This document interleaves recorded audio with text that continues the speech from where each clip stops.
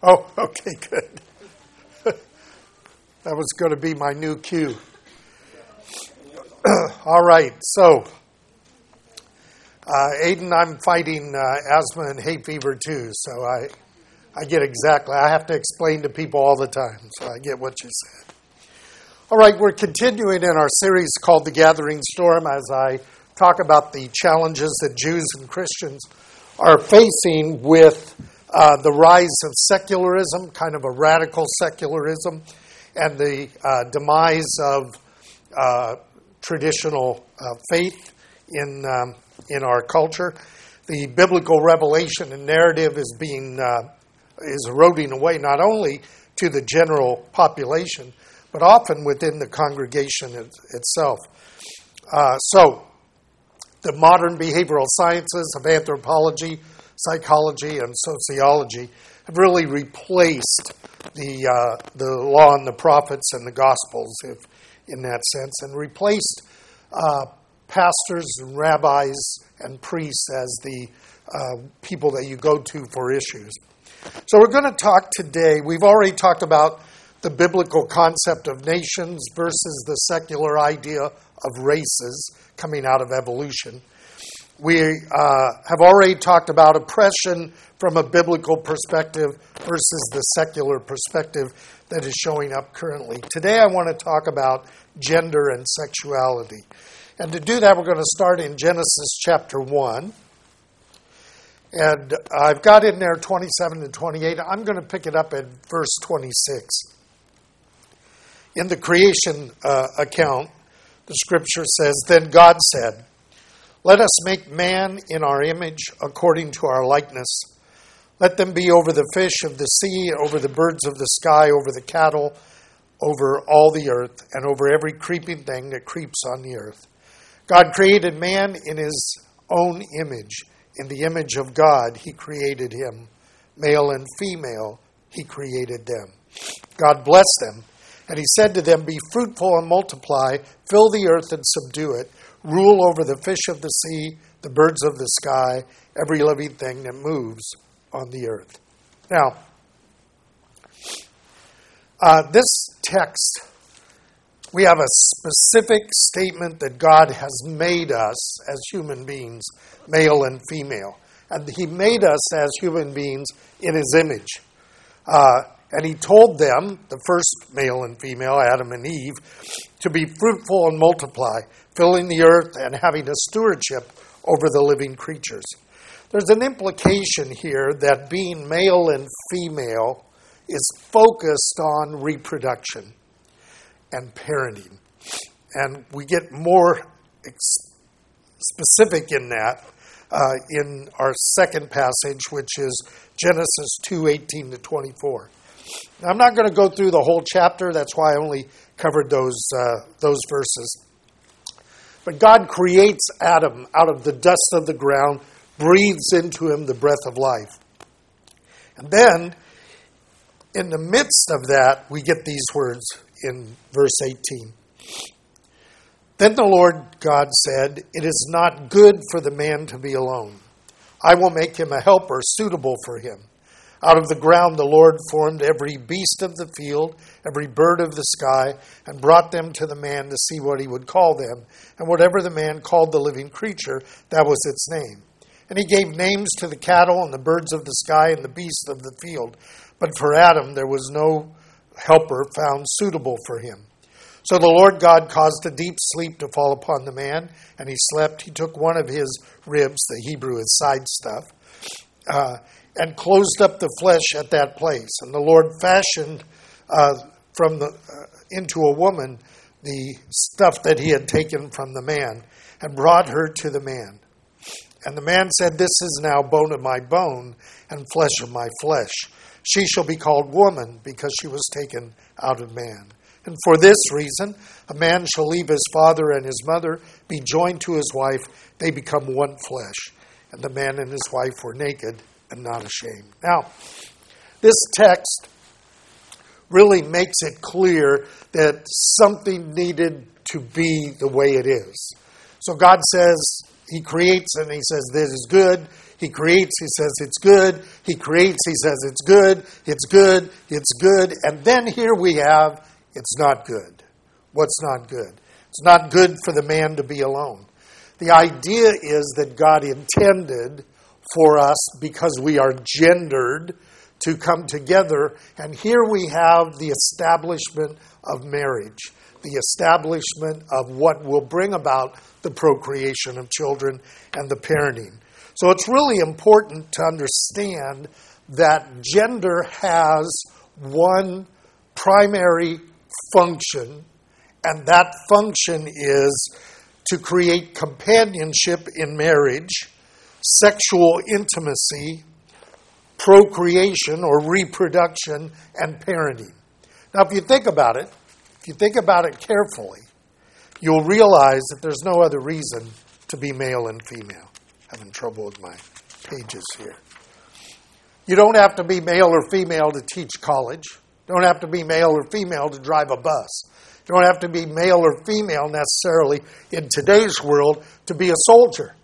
Almost everything that can be done is done without gender.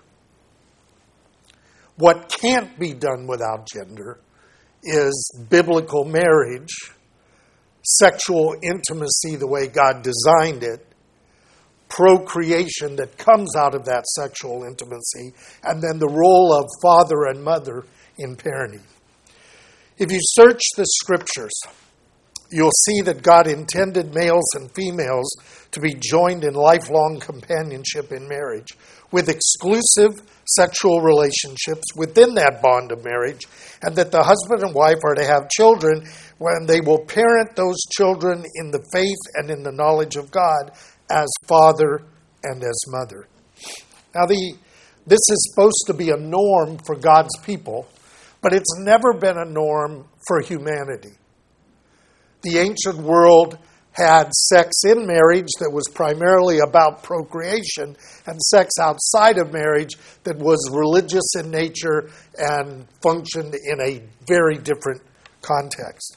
But for Israel, who was supposed to be a light to the other nations, there were specific sexual commandments that they were to adhere to. And those are found in Leviticus chapter 18. I'd like you to turn there with me.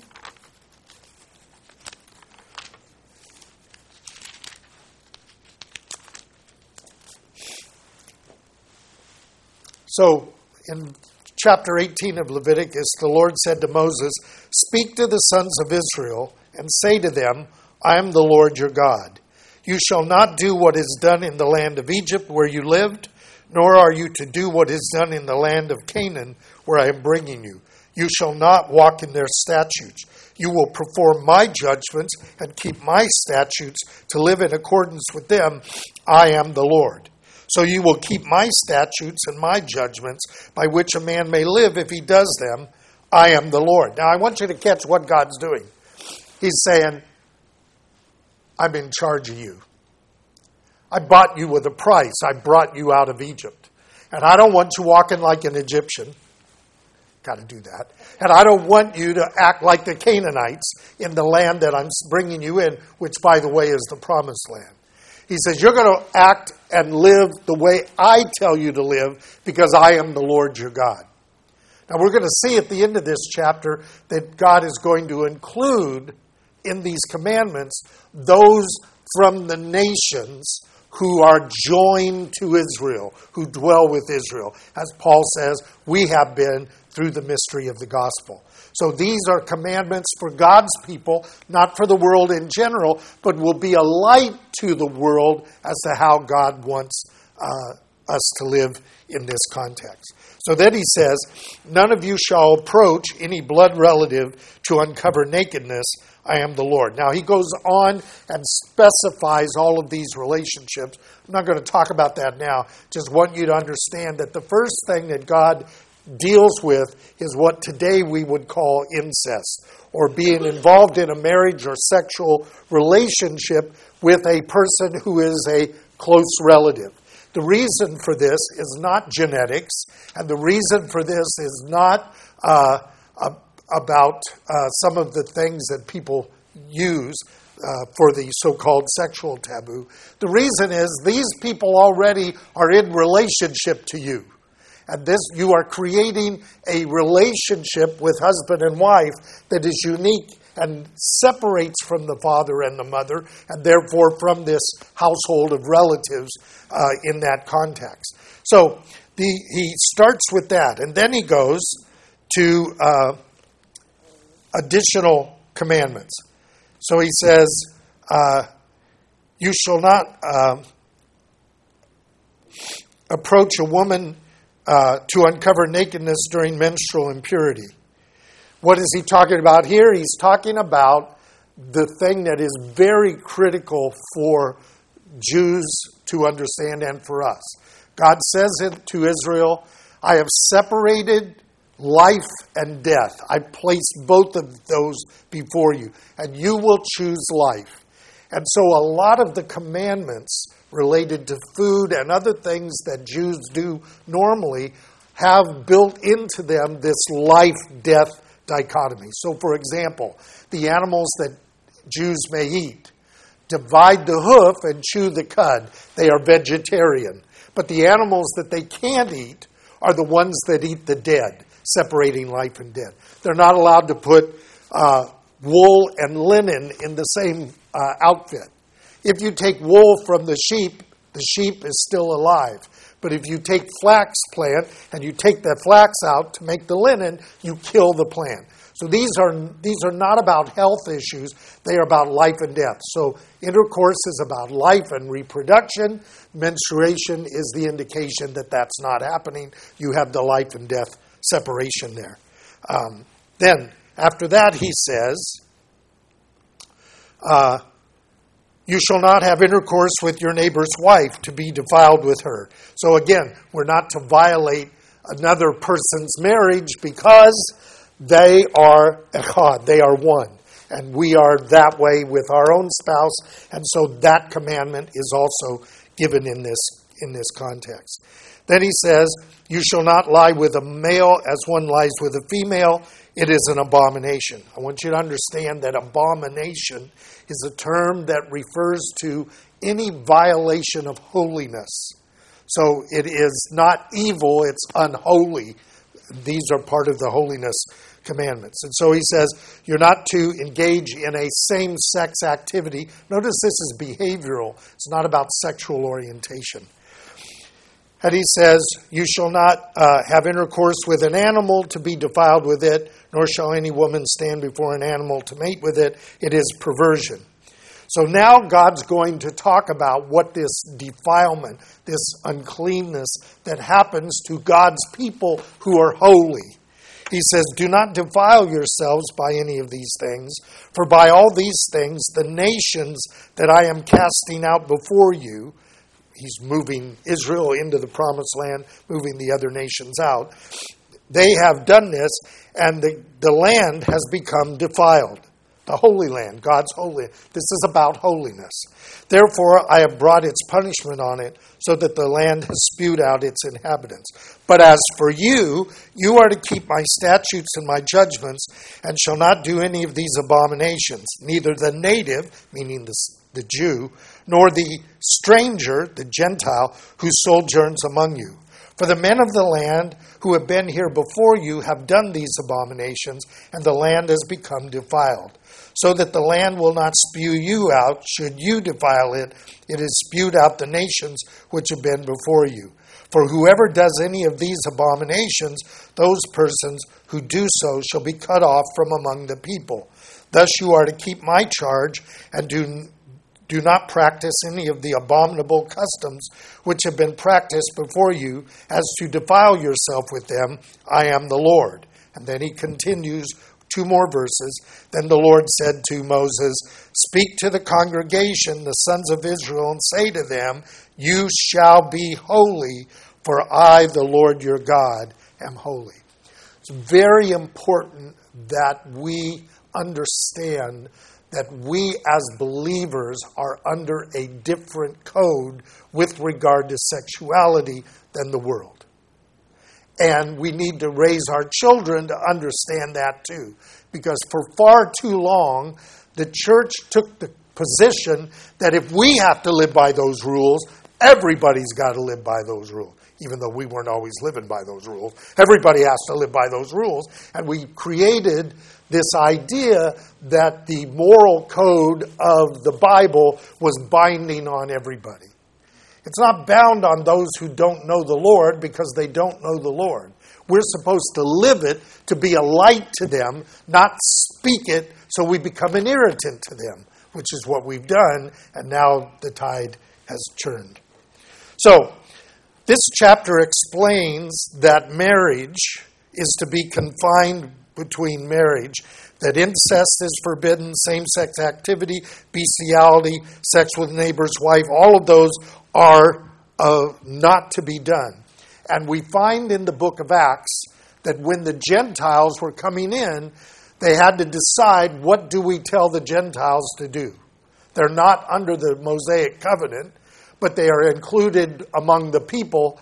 God's calling them out for a people for his name. What is essential for them? And they said there are 4 essentials, all of them in the book of Leviticus, and all of them with this statement about the native Jew and the stranger who dwells among them. One is blood. That goes all the way back to Moses, that we are not to eat blood. The life is in the blood. I have placed that on the sacrifice. You will not eat it. You will pour the blood out, and then you can eat the animal, but you cannot eat the blood. Secondly, you are to stay away from idols. Anything that's related to an idol or sacrifice to an idol, we are to stay away from because we belong to the Lord our God. He alone is God. There may be lords many and gods many around the world, but for us, there is one God, the Father, and one Lord, the Lord Jesus Christ. So then, they said strangled. If animals are killed in an inhumane way and not for food, we are not allowed to eat them. Again, there's this life and death aspect that's going on there. And then the final one is fornication, porneia, the idea of sexual running amok. And so it's important to understand that in the ancient world, the Jews and the Christians had to live with people who were living by very different sexual standards. And instead of telling everybody they're wrong and irritating them, they simply lived by those standards and were asked why they lived by them, because we belong to the Lord, is what they would say. They were seen as a little weird, but they were holy unto the Lord. Now, with the rise of the modern world, paganism, for the most part, was gone in the traditional Western culture because Judaism and Christianity had been brought in as an influence on the Greco-Roman roots of this culture. But with the modern world, there was a new challenge, and that new challenge was secularism. And secularism began to see sexuality and marriage and reproduction and parenting very different. We evolved, and therefore they could look at anything in the creation and see that as a way to do things. They didn't see it as a creation. It was simply an evolution system. They replaced the concept of sin with the idea of mental illness. And the goal of the kingdom of God and living towards a kingdom that was coming was replaced by political, economic, and technological advancement that will create our own heaven, our own utopia. Now, what this did is it resulted in the separation of marriage and companionship, sexual pleasure, reproduction, and parenting into distinct and optional goals. We live in a time and a place when all of those can be seen as their own little world. For us, marriage involves sexuality, parenting, and reproduction. All of those is a package deal. For the world, they are all separate things. So now marriage and male and female companionship, which makes us echad, makes us one, is only one of several options for the American cultural person. That includes same-sex relationships, polyamorous, multiple serial relationships, all of those things are part of it, and they can be temporary or they can be permanent. It's totally up to the choice of the people. Sexual pleasure has been removed from marriage and removed from reproduction and removed from parenting so that it is a package all its own.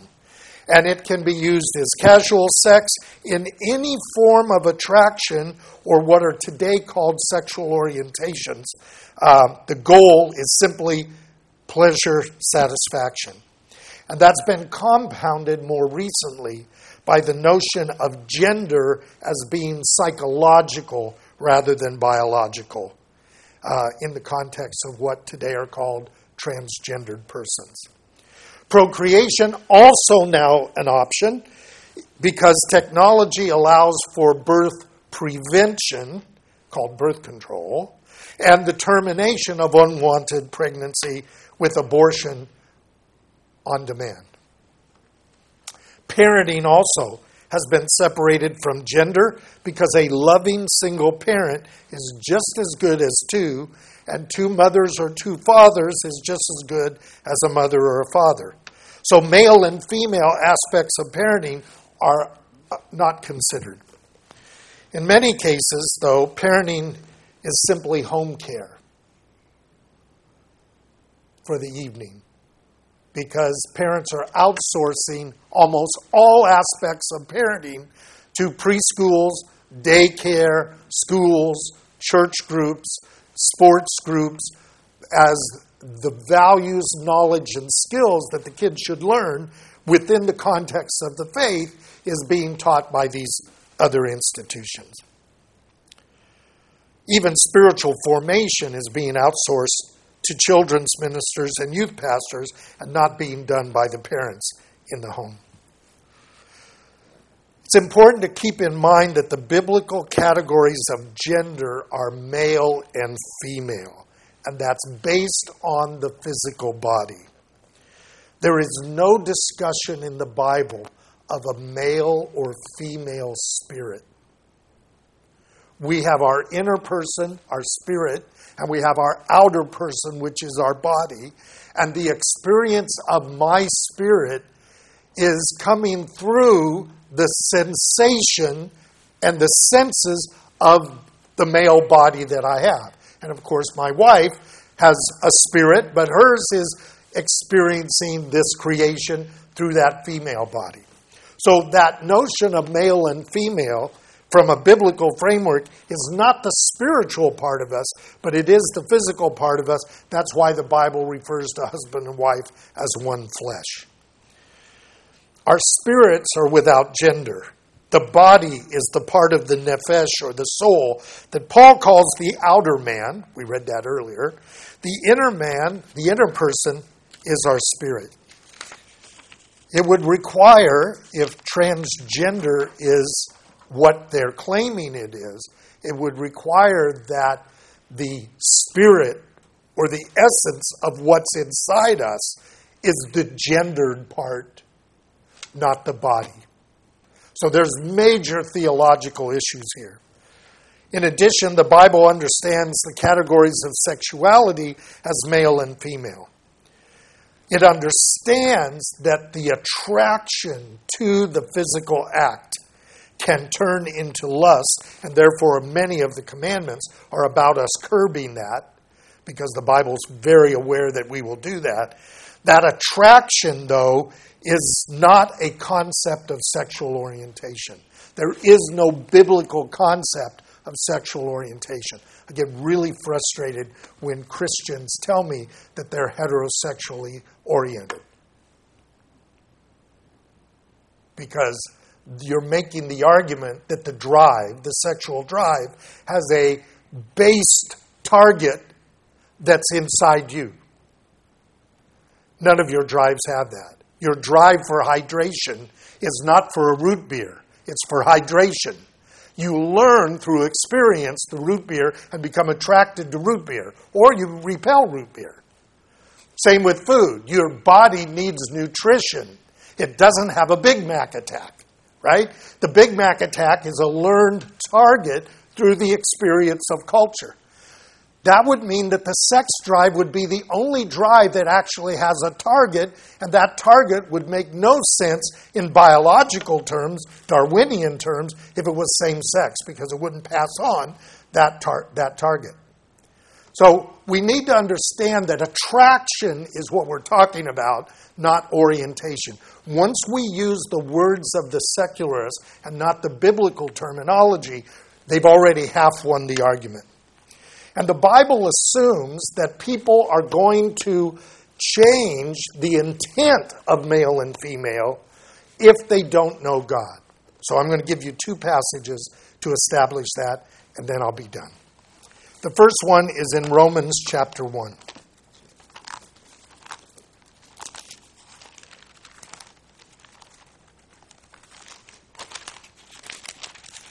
Romans chapter 1 at verse 20.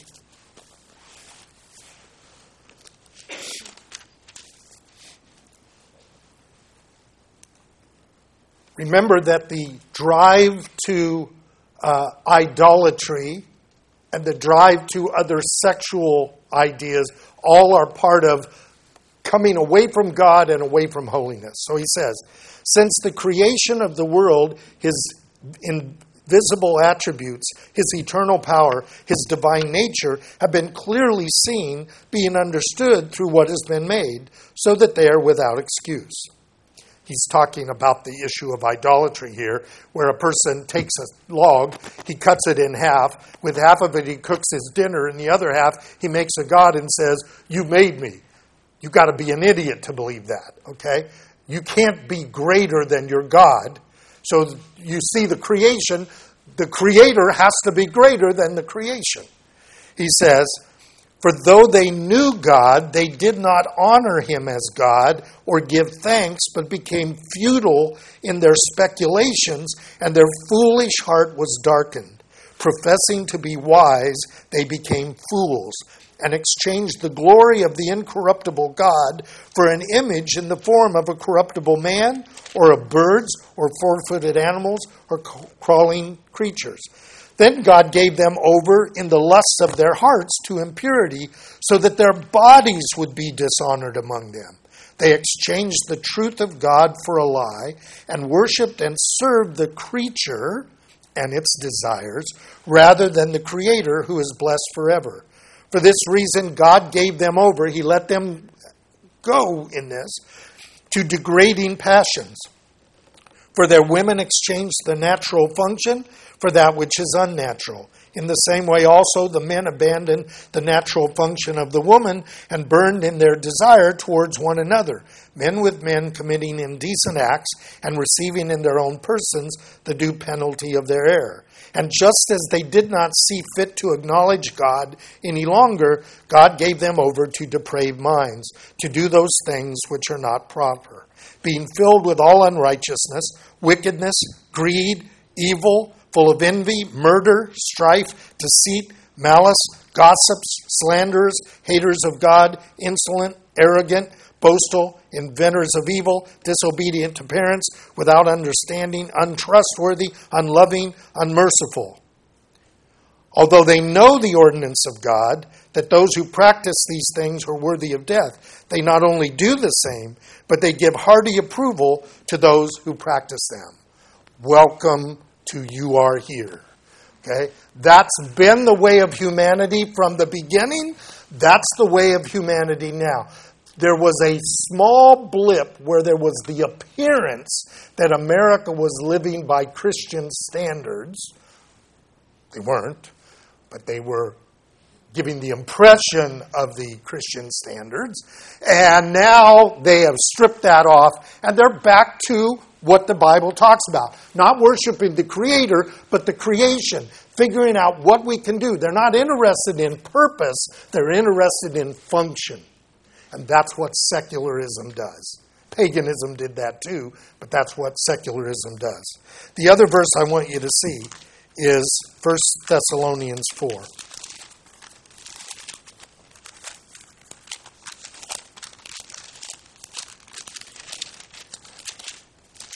Okay, I know I have one here.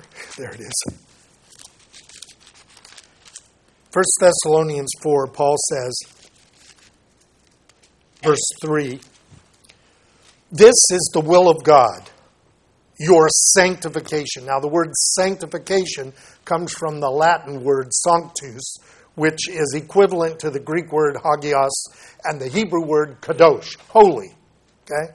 But there's no verb form for holy. So we couldn't say, this is the will of God, your holyization, right?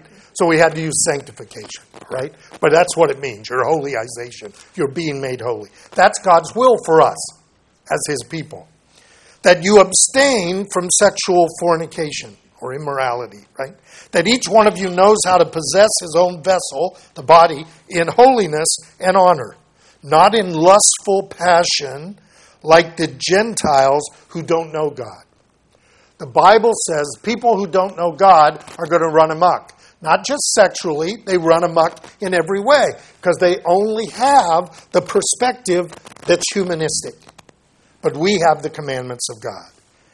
So he says, we are not to transgress and defraud a brother in this matter, because the Lord is the avenger in all these things, just as we told you before and solemnly warned you.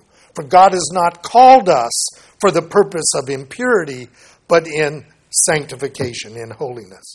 And the one who rejects this is not rejecting man, but the God who gives His Holy Spirit to you. Paul's very clear that the body is not made for sexual running amok. It's for the Lord.